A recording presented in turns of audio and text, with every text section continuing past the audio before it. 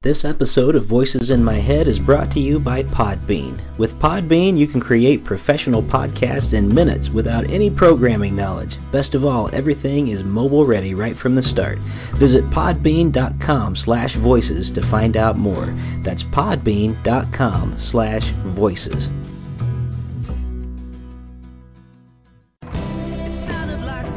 This is Rick Lee James, and the music you are hearing is from my new album, Thunder. The title track, Thunder, is a never-before-released song by the late Rich Mullins. There are also 12 other tracks made up of original music, hymns, and readings to guide the listener on a journey. You can buy Thunder today on clear vinyl and CD, or stream it on Spotify, Apple Music, and almost every other music streaming service. Thunder, hear it today at rickleejames.com. Welcome to Voices in My Head, the official podcast of me, Rick Lee James. I'm a recording artist, a singer, a songwriter, an author, a worship leader, and an ordained minister in the Church of the Nazarene. The Voices in My Head podcast is where I discuss music, movies, books, pop culture, theology, and more with friends, colleagues, and sometimes just by myself. Now make sure to let me know what you think of today's episode by leaving me a review on iTunes, or by tweeting at me at Rick Lee James on Twitter. And please join my mailing list at rickleejames.com, where you can receive an email every time a new episode is released. And by the way, in case you're interested in a daily dose of kindness and encouragement beyond this podcast, I also run the Twitter account at Mr. Rogers Say, where I post daily quotes from Fred Rogers, one of the voices in my head. Well, I guess that's it for the intro, so sit back, relax, and listen to the latest episode of Voices in My Head. In the wake of the 2016 election, Lenz watched as her country and her marriage were torn apart by the competing forces of faith and politics. A mother of two, a Christian, and a lifelong resident of Middle America, Lenz was bewildered by the pain and loss around her, the empty churches, and the broken hearts. What was happening to faith in the heartland? From drugstores in Sydney, Iowa, to skeet shooting in rural Illinois, to the mega churches of Minneapolis, Lenz set out to discover the changing forces of faith and tradition in God's country. Part journalism, part memoir, Godland is a journey into the heart of a deeply divided America. Lenz visits places of worship across the heartland and speaks to the everyday people who often struggle to keep their churches afloat and to cope in a land of instability. Through a thoughtful interrogation of the effects of faith and religion on our lives, our relationships, and our country, Godland investigates whether our divides can ever be bridged and if America can ever come together. Liz Lenz, welcome to the Voices in My Head podcast. Hi, thanks for having me. And I should say to the listeners as well, I forgot to welcome our listeners too, but everybody listening, thank you for coming to Voices in My Head. It's great to have you listening in to this conversation today. Liz, I finished your book, Godland, that your publisher was kind enough to send me a few weeks ago, and it really is a very interesting, fascinating, and in many ways a heartbreaking read. And I appreciate the research and the time it took you to do that, and I really appreciate you taking some moments today to be able to have a conversation about it. Yeah, well, I'm excited to talk about it. Now, before we get into anything too deep, this has absolutely nothing to do with Godland, but I was just fascinated by it, and I wanted to find out about something real quick. Sure. I read somewhere that you enjoy doing stand-up comedy, and is that true? Or you know, because your website has some pretty funny jokes along the way, like where you can send hate mail and things like that. Yeah. So I'd love to know more. Are you kind of a part-time stand-up? Yes, I am a person who thinks they're hilarious. I'm one of those very insufferable people. And after I got divorced, one of the things I wanted to do was just try new things. And one of the things I had always really, really wanted to do was to just do stand-up comedy. I spent so many years in high school and college as a member of the speech and debate team, And yeah, we did a lot of individual events. And so I kind of just had it in me. I've always really loved public speaking. Most people hate it. I'm deeply narcissistic and kind of love it. Hmm. So, so I was like, well, why not just give it a shot? So I went and, watched some stand-up comedy in local clubs, practice my routine, and now it's just something I really enjoy doing. I don't think I would ever make a career out of it. I don't think I'm good enough for that, but I think it's really beneficial to just have hobbies and things that you do just because you enjoy them, and it's really great making people laugh. I really, really love it. Well, that's terrific. And it takes a lot of bravery too, I would think, because it's one thing to, kind of be funny around your family and friends, and it's a whole other thing when you're able to actually get up and be funny in front of people, and Actually, my family and friends are a way harder crowd is than that right? any sort of any sort of club. I mean, maybe that's just because who are my family and friends, but yeah, I don't ever feel like in my everyday life I'm the funniest person in the room. And I think that's like one of the challenges of that I love so much about stand up. It's like you go in and you make jokes and you have to get these people on your team and Yeah. on your side and wanting to laugh for you. And a lot of the places I give jokes, which I think maybe transitions to the book a little bit, are not spaces where people necessarily want to laugh at me. My Mm. jokes are usually like joking about feminism and and I do a lot of political stuff, but often the places where I do this stand up is, in clubs or the one club in Cedar Rapids where, it's a little bit more politically mixed. It's Sure. often very, very, very male, Sure. so but I think that's part of the fun of it. Part of the Sure. challenge is communicating across a divide and seeing if you can get people to laugh at you. Well, and it With is it is interesting as sort of a transition into your book in some ways. I've heard there's congregations in churches and then there's audiences in comedy clubs. I'm sure, and Yeah. I've heard different comedians say that the climate has changed and is so differently. Like there's some things that they're a little bit scared to even joke about, and I feel like and it's politically. Like I think it was the comedian Dana Gould talk about. He made a joke about the president, which is not uncommon for comedians to do throughout history. And he made a president joke, and somebody threw like a glass or something like that was really like could have been really hurt him up on the stage. And I think about like sort of the changing climate in a lot of congregations too. It's almost like there's a lack of humor and more of a seriousness about things that maybe at one time there would have been a little more openness and freedom to talk about. So it's kind of interesting those contrasting, places, the similarities. Yeah, I'm not sure. I wonder about that. You say there might be less freedom. Hmm. I question that. I think Okay. what's happening is people are experiencing consequences of speech that they normally didn't experience before because of privilege. Hmm. And I think the people who are experiencing this the most, and I can understand why it's like confusing and probably upsetting, whereas, you feel like you've walked through the world being able to kind of make jokes or say things that you normally were able to say, and all of a sudden now people are pushing back. I Hmm. think that pushback was always there.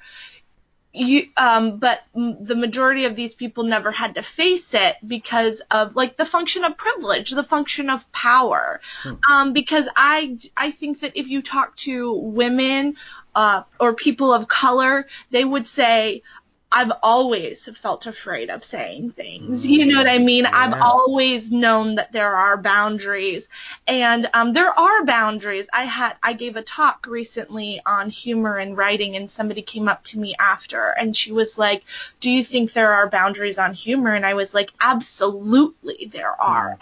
There are jokes I would never make, nor should I ever make, because they would appropriate, they would offend, and they would demean, and they might even re-traumatize somebody.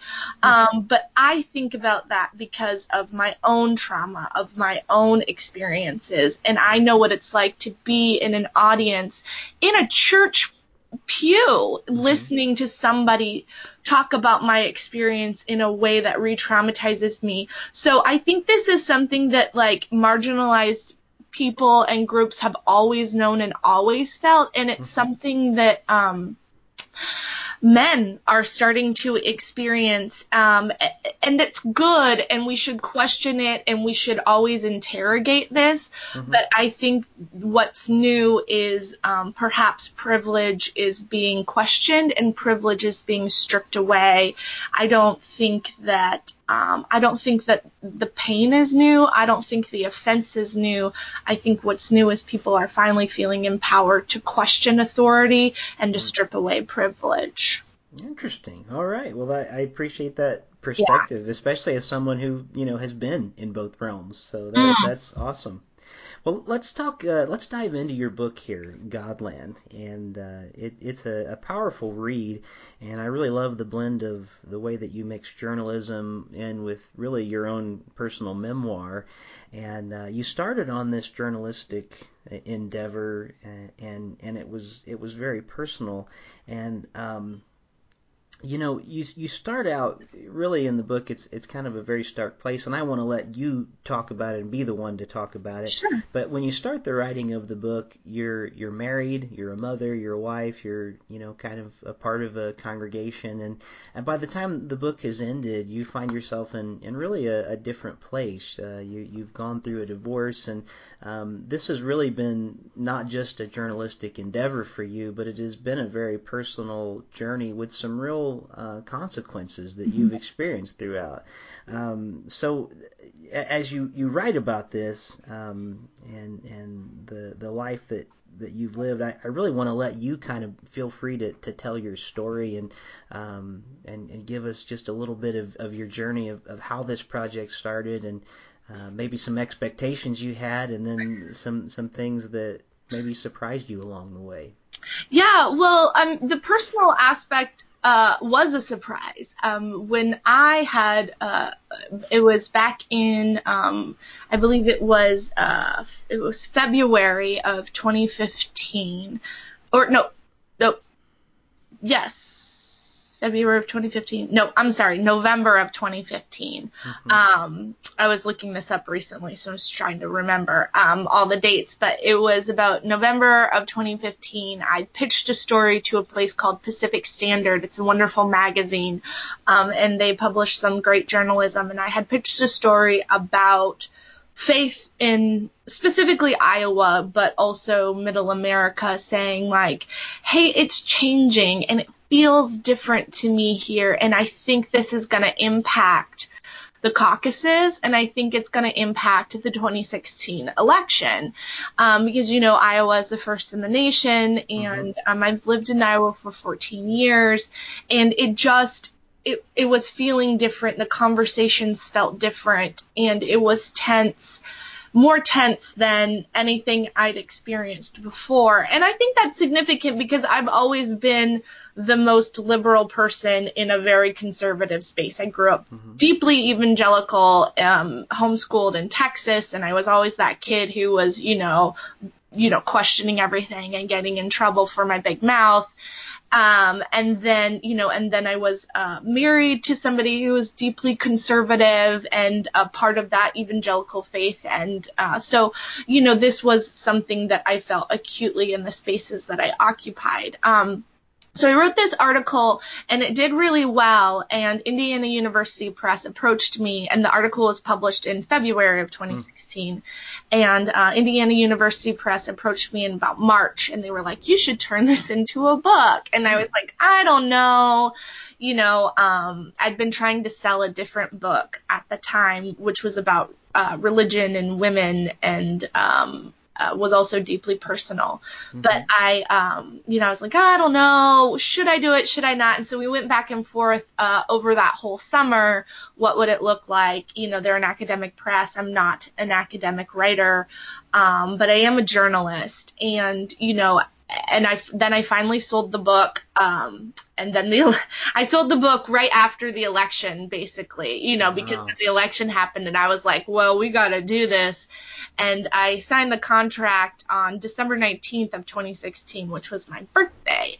Hmm. And so, but like, as I conceived it and I had written an outline for the chapters, I didn't conceive it to be that personal.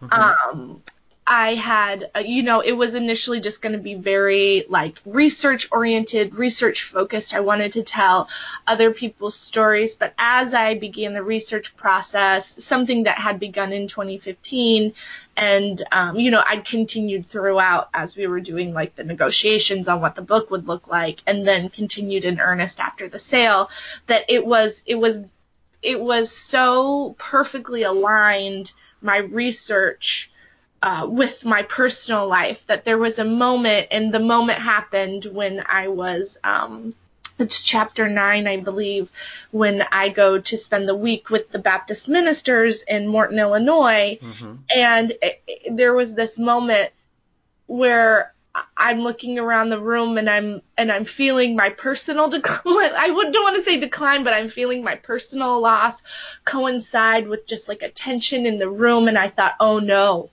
I have to write this. Like, Yeah. this is part of the story. And so when I did sit down to write the book, I was given the gift of spending a month at Collegeville, which is in St. John's, up in northern Minnesota. They had given me this great gift of like, come for a month, write your book. We'll give you a little bit of money. It'll be great. And so I wrote most of the book in that 1 month, just because of the way my life was. I had no time to write.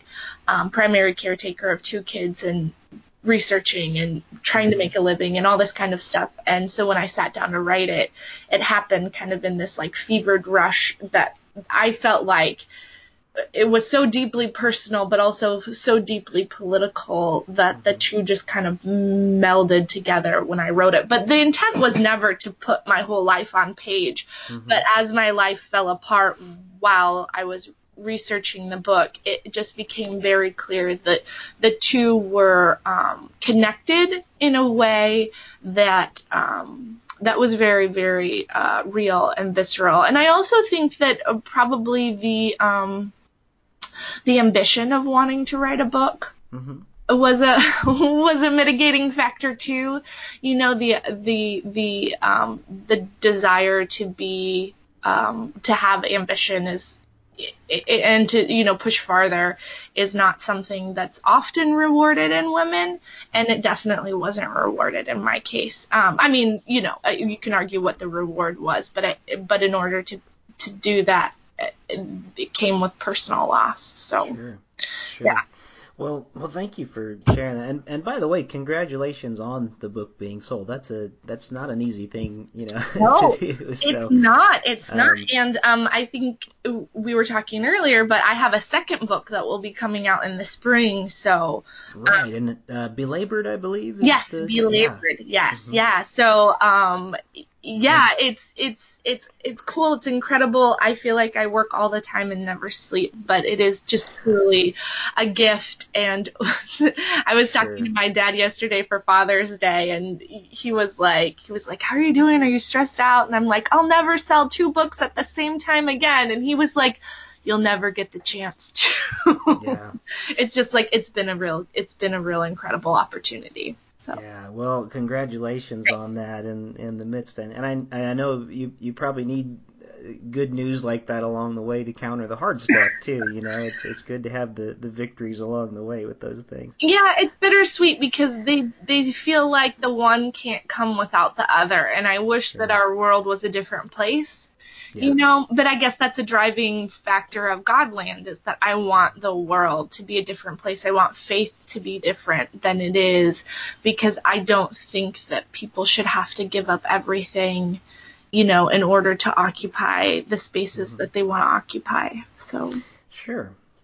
Well, getting into the book a little bit more, you write about spending a lifetime sort of straining against your prearranged place as a woman within the white Protestant world. yeah. And And what were some of the things that you personally were struggling against? Because this is so much really a part of your story, and as you had just talked about, it started out really as a journalistic endeavor that wasn't going to be so much about you. But I think for you to maintain some integrity in this. You wanted to be an authentic person as well, and I just love for you to maybe share with some of our listeners who maybe haven't read the book yet, some of the things that you personally found yourself struggling against. I think the book talks very in depth about my struggle to find a church with my ex-husband, where he was, more conservatively inclined with his Christian belief, and I was more social justice, progressive inclined. And, I hope that your listeners will forgive the way I describe these varying types of faith. I know that progressive can be a problematic title, and so can conservative, but for a loss of a better way to use them, that's kind of where we were. And so we had been going to a church we thought we liked, but eventually had to leave because I was getting repeatedly censured by the pastors for doing things like having an opinion or speaking out. There was a very significant situation where we had gone on a trip to build wells in El Salvador, and I had gone thinking that I was just one of two women on the trip. I'd gone in thinking I was part of the team. I wasn't allowed to do any manual labor, and then and I ended up, it turned out to be a gift because I ended up spending a lot of time with this female minister, who works and lives in these communities in El Salvador. And it was incredible to just be with her and see her work. But one day I had tried to share that at like our little Bible study, and was, censured by the pastor for doing that, for speaking out, in kind of like a church setting. And which is a thing we're still fighting about in Christian faith, right? Should women speak? Should women preach? And what does that look like? And how does that look like? And it turned into a real big thing where when we finally and even my very conservative husband, when he saw that happen, was like, "This isn't right." And although we have our differences, he would say that the way that was handled wasn't correct. And he would still say that. So we had gone to talk to one of the ministers about it after the whole ordeal, and just to say, this was very disrespectful, and we were lied to. And and then when I specifically was lied to, and then when we called that pastor out on his lie, he didn't apologize to me. He apologized to my husband as, the one who presided over me. And that was, I just remember being in that meeting and just, my body felt cold all of a sudden. Like, I just felt so small and insignificant, and cold and hungry in a way that wasn't like a sandwich could have satisfied it. Like hungry in a desperate kind of a way. And we left that church, and we had gone to so many churches in that town that we were like, well, we don't find a home, but there's so many people like us, so many people who want to have a space to live, and can't we live, I think your audience is very Christian, correct?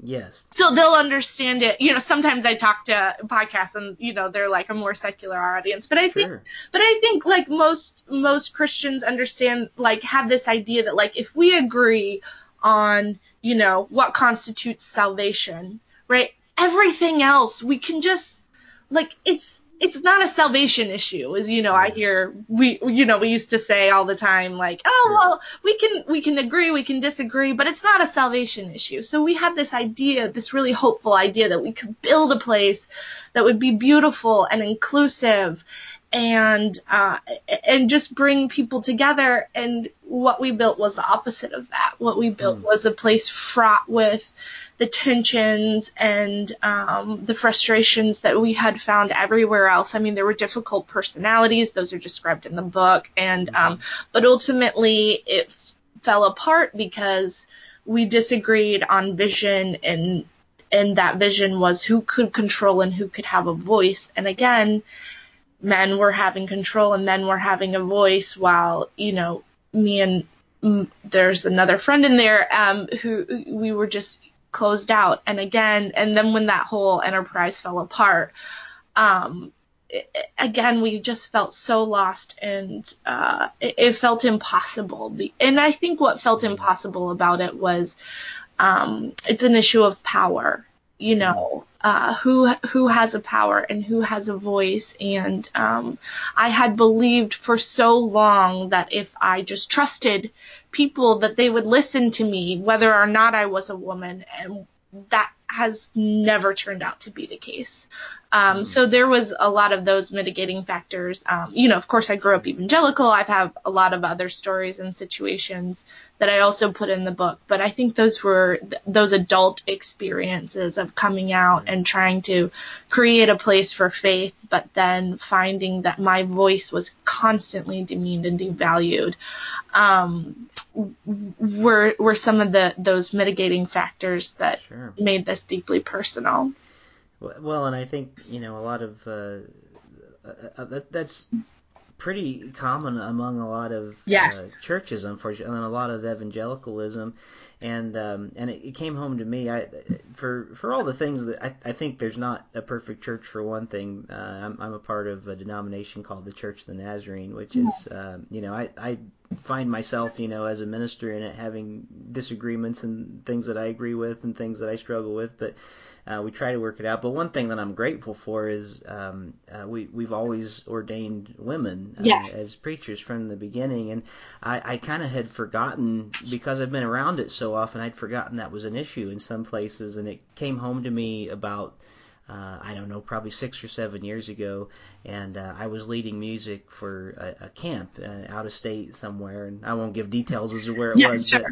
but I remember that in the afternoon there was a lot of teenagers that were there, and they were doing some really great work in neighborhoods, and they met at lunchtime, and a lady from the church who worked with the teens was giving a devotional during the lunchtime, and she just did an amazing job. Like I kind of thought she was even better than like the speaker they hired for the week, And what I had not noticed was all of the men except for me, all the adult men anyway, had left the room when she started speaking.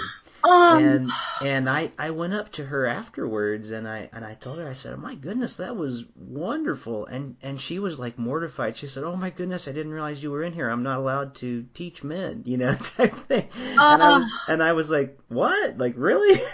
And I just kind of tried to encourage her. I said, well, you really did a great job. Like, you spoke to me, it was good. I just wanted to encourage you. And she actually ended up being quite embarrassed that I was in the room because of, I guess, the atmosphere of where she had been in. So it really is like this very real issue that it was sort of my first experience, I guess, as a man, realizing like, wow, this really goes on, and I again, the privilege that I've had as a man, I just didn't even see it and didn't realize it, Well, I mean, I talk about this in the Church of the Air, where so many women who are part of these denominations, and even not, even if there are denominations that ordain women, it's still, like, I think overall less than 1% of head pastors are women.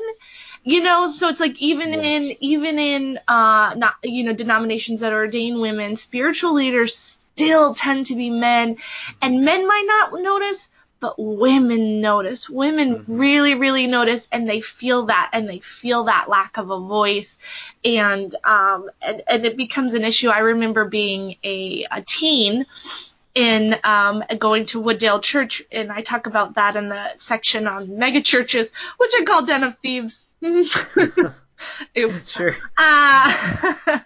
And I remember, because we were talking earlier about the comedy, like speaking and public speaking and debating. Sure. And I've always loved it. And, as somebody who's always passionate about her faith and loves public speaking, I remember being a teen thinking, what if I just became a pastor? Wouldn't that be great? I could do all the things that I feel gifted in. God's given me all these gifts. This is how I should use them. But I was going to a church where, as beautiful as it is and as powerful as Wooddale Church is at the time, I'm not sure what they think now, but I'm pretty sure they're still not believing in ordaining women or giving women that kind of headship over churches. And I remember writing this just like really, this really heartfelt note to the pastor at the time. And since I volunteered so much, I could sneak it into his mailbox. But it was basically like, please tell me why God gave me all these gifts, but I can't use them for him, Yeah. And I never got an answer. I remember even writing in the letter, like, even if you don't want to talk to me about this personally, could you just do a sermon series on it so I can understand? And nothing.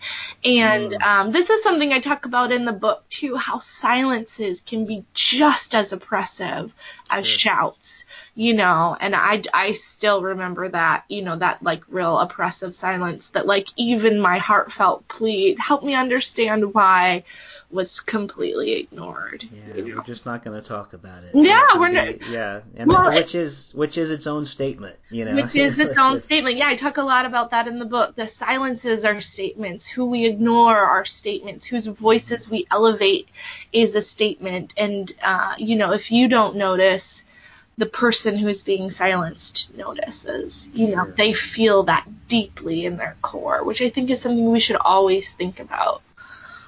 Well, and everybody's story, at least I think, should be taken as a sacred journey. Nobody else can walk that story, and so it's going to look a little bit different for each person, and everybody is going to see things, I think, from a different perspective in some ways. And one thing that I wanted to talk a little bit about. My goodness, we're just rushing through our time so fast here. I want to make sure we get some good highlights about the book. You're doing a wonderful job sharing for us. But one thing that you said in the book, and this is sort of in the wake of the 2016 election, which partly because of disagreements, it ended up to you leaving both your church and then your marriage ending, and there were some things that you were just no longer able to compromise with. You really felt like in your spirit it was going to be a compromise for even your spiritual health, to continue going on in some of these ways. And so you found yourself just unable to deal with some of the compromises that you had to make, you felt like, and you were unable to keep worshiping at this church that was ignored things like violent white supremacy, and you just you just really, it's kind of heart-wrenching when I read about the things on the pages. But one thing that you wrote that I really would love for you to talk about a little bit is you wrote, the story of who leaves the church is just as important as the story of who stays. And I wonder if you could just talk a little bit about sort of even that sentence. It was just so good. The story of who leaves the church is just as important as the story of who stays. Well, I think that churches often have this.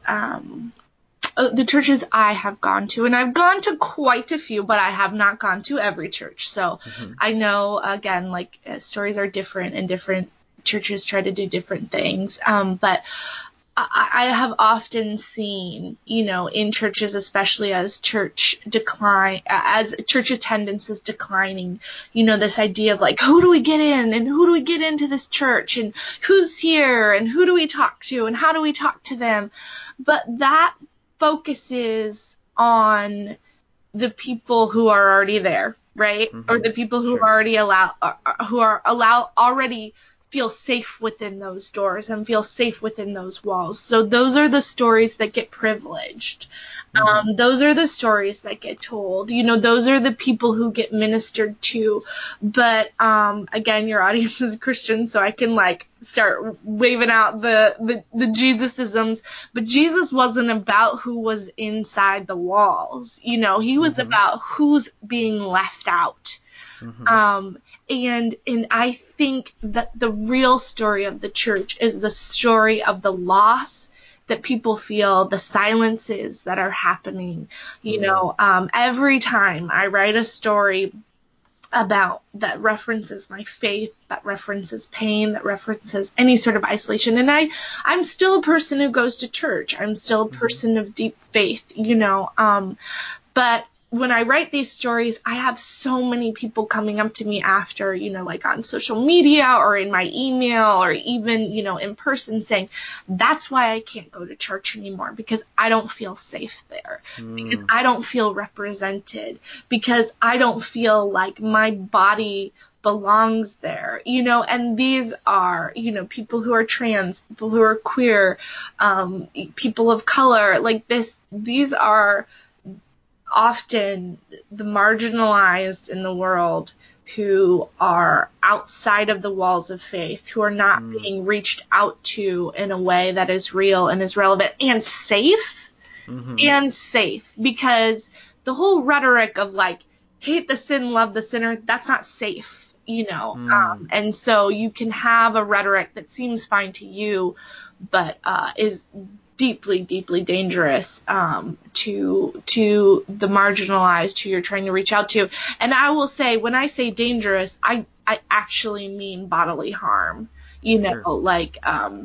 There's so many things that have been done to people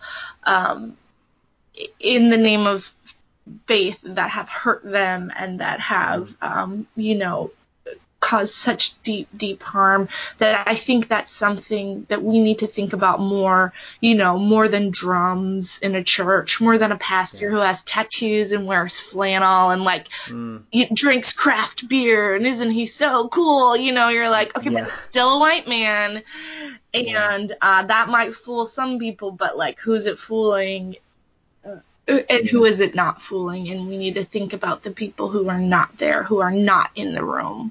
Yeah, well, and I agree with you, and I so appreciated that you said that, and I think that's maybe one reason that it resonated with me. And we have this terrible habit sometimes of almost being like, well, it doesn't bother me, so I guess it doesn't bother anybody else, type thing. Yeah. And one of the hardest things, and traditionally, throughout church history, there are issues like LGBT issues and things that the church just hasn't dealt with because it's just kind of made a flat statement about it. This is what the Bible says, so we say this. And so in some ways we're entering new territory that in many ways I think a lot of churches haven't been forced to deal with before. And yet I can remember over the years, and especially someone who's very close to me who came out, I think I was maybe one of the first people that they came out to, and it seemed like every church I've been in, I've always had,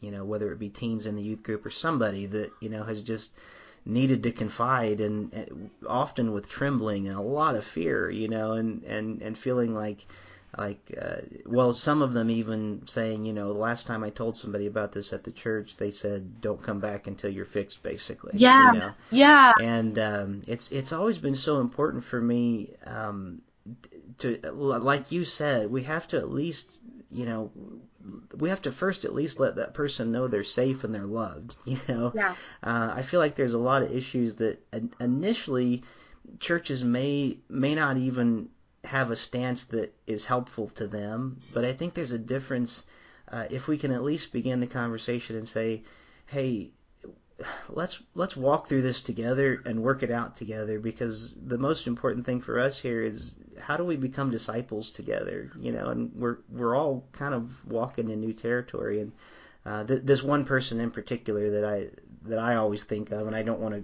give his identity away because I'm not sure he'd want to yet, but he always reminds me, he said, don't make the assumption that these people who you think are not in your congregation are not there, because Yeah. they are. You may not know they are, but they are. And this same person told me over a meal one day, he said, I just don't feel like I have a home in this world. And it's partially because I grew up in the church and I want to be a part. And, just tearfully saying, I don't feel like they want me. Yeah. And it just breaks my heart. And I want to find a way, so often. It's partially what I so appreciate about your writing is I can feel your heart coming through and beating for people who have felt marginalized and have felt like they don't have a place anymore. And churches can often say, well, we love you, we just don't love what you do, like you just said a few moments ago, love the sin, hate the sinner. But the effect of it, what they're hearing is we don't really love you. Yeah. No, And that's the real rhetoric. I also think churches need to understand that on so many of these conversations, we've already had them. Like they've already happened. There are so many like radical feminist theologians, queer theologians who've had these incredible, amazing conversations about what does the Bible actually say? One of the most reductive things that I find very frustrating is when people are like, well, just look at what the Bible says. Just look at what the Bible says. And you and I both know that two different people can read the Bible and walk away with two completely different answers. In my church that I started, that was often, where I would say, okay, what are we going to do about this issue? What are we going to do about this issue? And people would be like, oh, we'll just look at what the Bible says. And it would blow my mind, because I'd be like, well, I think the Bible says this, and I know you think this, so we need to figure it out. But they would just be like, well, we got to look at the scripture. And yes, you have to look at the scripture, but you also have to account for what the scripture doesn't say. And, it's this beautiful work that has space. And I think we need to let the scripture give space and give openness. But churches need to understand that institutionally these conversations have happened and have already happened, and they're coming to it late. So I think one of the most hopeful things about my journey was getting outside of the religion that I had grown up with and looking at all the women and all the queer theologians who'd had these conversations and come to some conclusions that were freeing in a way that I think the gospel ought to be freeing. And she's not in the book, but one of my favorite people in the world is my best friend Anna, who I met in college, and she is now a PhD, a Hebrew scholar. And every time I love to talk to her, because I'll be like, well, what about this thing? And she'll just be like, okay, here's like all the people who disagree, and here's some feminist theologians. And it just constantly blows my mind to realize that for decades and decades, there have been people with these same questions, these same ideas that I have, that that queer people in churches are struggling with, that women in churches are struggling with. And there's answers, but those answers aren't being represented in the mainstream of church ideology, because who has the power and who has the voice in mainstream church ideology are not women, are not people of color. So I think, yes, we do need to walk in journey, but I think we also need to understand that the journey's been journeyed, so maybe sometimes leaders need to stop and go do some extra learning on what's out there. I'm reading this incredible book right now for this second book called When Mama Speaks, The Bible and Motherhood from a Womanist Perspective by Stephanie Buchanan Crowder. And it's specifically for Black women and Black mothers in the church who feel, doubly marginalized. And just seeing the way she approaches the Bible is so freeing and so powerful. I wish I had heard that when I was a little 9-year-old girl going to a Baptist church in Texas. I think it would have made my relationships, with everybody, a lot more healthy, but especially with faith. So I think part of the understanding, and I know I'm babbling, but it is opening up our understanding of the disciple journey or whatever, to know that there are people who have already done it and they've been doing it for years. And I remember sitting in a room full of monks listening to a talk about Dorothy Day. Yeah. You know, single mom. And that's who I had just become, but who was just this radical person with a heart for faith. And you know, I was like, she was, you know, she was already there, and I never even knew about her until I was like 35, sitting in a room full of monks. You know, why didn't somebody tell me about her before? So again, whose stories are privileged, I think, is really important. And I think you when you even asking that question, why didn't I ever hear about these things before? And I think the answer is, well, we just didn't know, you know. Well, and that's a lot of it. But it's why interesting. didn't we know? Exactly, and that's an excellent point you're making. There's a sense in which, you know, my father, who actually just retired as a pastor for, I think it was 42 years. You know, we grew up like I didn't know what Advent was. I didn't know what, you know, any of the church seasons were. And he said to me one day, you know, in kind of a conversation, Dad, why didn't we do with it? Seems like I'd never heard of it, you know, like I never even knew. And so it's interesting that things, and I think you make a great point. The people whose voices are heard are the ones that we know and the ones that we hear, and there is a vast amount. There's absolutely no excuse in the day and age that we live in, you know, especially with the internet, to not be able to find good sources, and yet we still tend to go back, you know, somehow Breitbart still exists, you know, in the midst, you know, we got to look at our seminaries. What are they teaching? Who are they teaching? You know, when pastors get up and preach, and if the only other theologian they're quoting is John Piper, that's white supremacy. Like, this is patriarchy, it's white supremacy, and it's not right. And it's got to stop. Well, you write about some really, I mean, you're a wonderful writer, by the way, and I really enjoyed the journey that you allowed us to listen in on as we read it. You know, we're taking this journey with you in Godland, and there are just places that I think it's good and healthy for us to go down. And you asked some excellent questions, especially in some of your journeys, and I wish I could remember all of them off the top of my head, but there's one, I think it was with maybe a group in a Baptist church, and the pastor's wife was not real happy with some of the journalistic questions you were asking. Yes. And but there's some really rich stories in the book, and you force us to ask some uncomfortable questions, and I really appreciate that. And so unfortunately, we're about at the end of the time that I'm able to offer today, and I want to make sure before we end our conversation today, is there something that like is burning on your heart that you really wanted to make sure that we covered today that we haven't yet had a chance to get to before I tell people about your website and where they can read the book and when it releases and things like that? I mean, I hope that people understand that my book has hope in it, that it's not just like this constant tear down and everything is horrible, that there is hope. And I think the last chapter ends on hope, that, you know, I think if people hear this conversation, I want them to know that, like, I found a place. It's not a perfect church, but I did find a church, and I have this beautiful pastor who's just so amazing. Her name's Pastor Ritville Williams, and it's St. Stephen's Lutheran Church in Cedar Rapids, Iowa. And they, you know, they're not perfect. You know, like you said, you're not part of a perfect congregation. No congregation is perfect, but there's space there, and there's love there. And I think that there are so many churches across America that do have space and do have love and believe in radical justice. And I know they're there, and I know they're out there.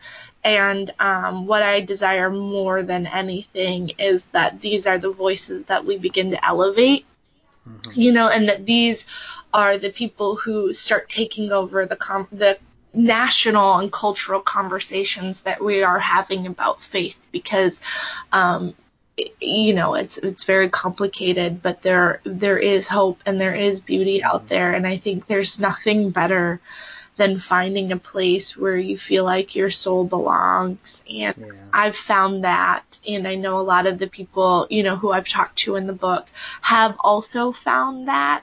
And there's just some really beautiful, amazing justice happening in America, in the name of faith. And I just don't want that to get lost in, we do have to talk about despair and brokenness, but like Pastor Ritva says in the book, we're Christians. We believe in death and resurrection. So things die, but there's also resurrection. So I hope that that's the note that we always end on. Amen. Amen. I appreciate that hope, and I appreciate the hope. It does shine through, and I think it was Martin Luther, who, by the way, I have truckloads of problems with. Oh, me too. But at the same time, there's a few times I think it was him that said the church is a whore, but she is our mother. Oh, Martin Luther. And there's he didn't ever mince words with anything he said, but I'm so glad that you did find a congregation that you do feel like is a family to you, and that is bringing you nourishment and is allowing you to have a real place that you've been maybe longing for and weren't able to find in some other places, and that is a very hopeful thing to me. And not every church has to look the same way. There is such a vast diversity in the body of Christ, and I appreciate the conversations that you're helping us to have. And I also want to say too, just on another note. Sure. As a person who myself has been through a divorce and being in the church at the same time and serving in ministry, I'm sorry for what you went through. I know what effect that takes on the heart, and I just wanted to say how sorry I am. But I'm glad that you are finding hope, in the midst of those things, and that's not the end of your story.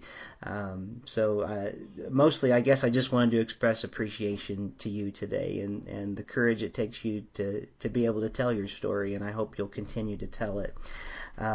So let me tell people quickly before our time is done, because I know this work is going to resonate with any readers who are interested in understanding like American landscapes and where white evangelical Christianity dominates both in politics and culture. So the name of the book is Godland, A Story of Faith, Loss, and Renewal in Middle America. And Liz's site is lizlenz.com, and I want to spell that because it's LYZLENZ. Yep. So it's a LYZ instead of LIZ, as you might expect it to be. And the book, if I'm not mistaken, it releases on August 1st, 2019. Yes. Okay. So if you're interested in hearing more, and I know you are after hearing Liz today, I want you to go to Amazon or wherever you buy books from, and you can do a pre-order, I assume, right now. Yep. Or you can just set it. IndieBound, Amazon, Barnes & Noble, or your local bookstore. We got books. They got them out there, so there's plenty of places to buy them for sure. But I think it's a fascinating read, and it's well researched, and I appreciate the way that you've put yourself out there to tell this story. And so, as I say to my guests every week, Liz, Lenz, thank you for being one of the voices in my head this week. Thank you so much for having me. Thank you for joining me here this week on Voices in My Head. I hope you'll visit me on my website at rickleejames.com, where you can find out more about me, get my music on vinyl and CD, follow my blog, and even schedule me for a concert or a speaking engagement. Better yet, even a book signing in your neighborhood. You can find all that and more at rickleejames.com. Also, it would mean a great deal to me if you could write a review of this podcast on iTunes. The more positive reviews that we receive, the more visible this podcast will be online. And now for the benediction. May the God of hope fill you with all joy and peace in believing, so that by the power of the Holy Spirit you may abound in hope. God bless you, and thank you for listening to Voices in My Head.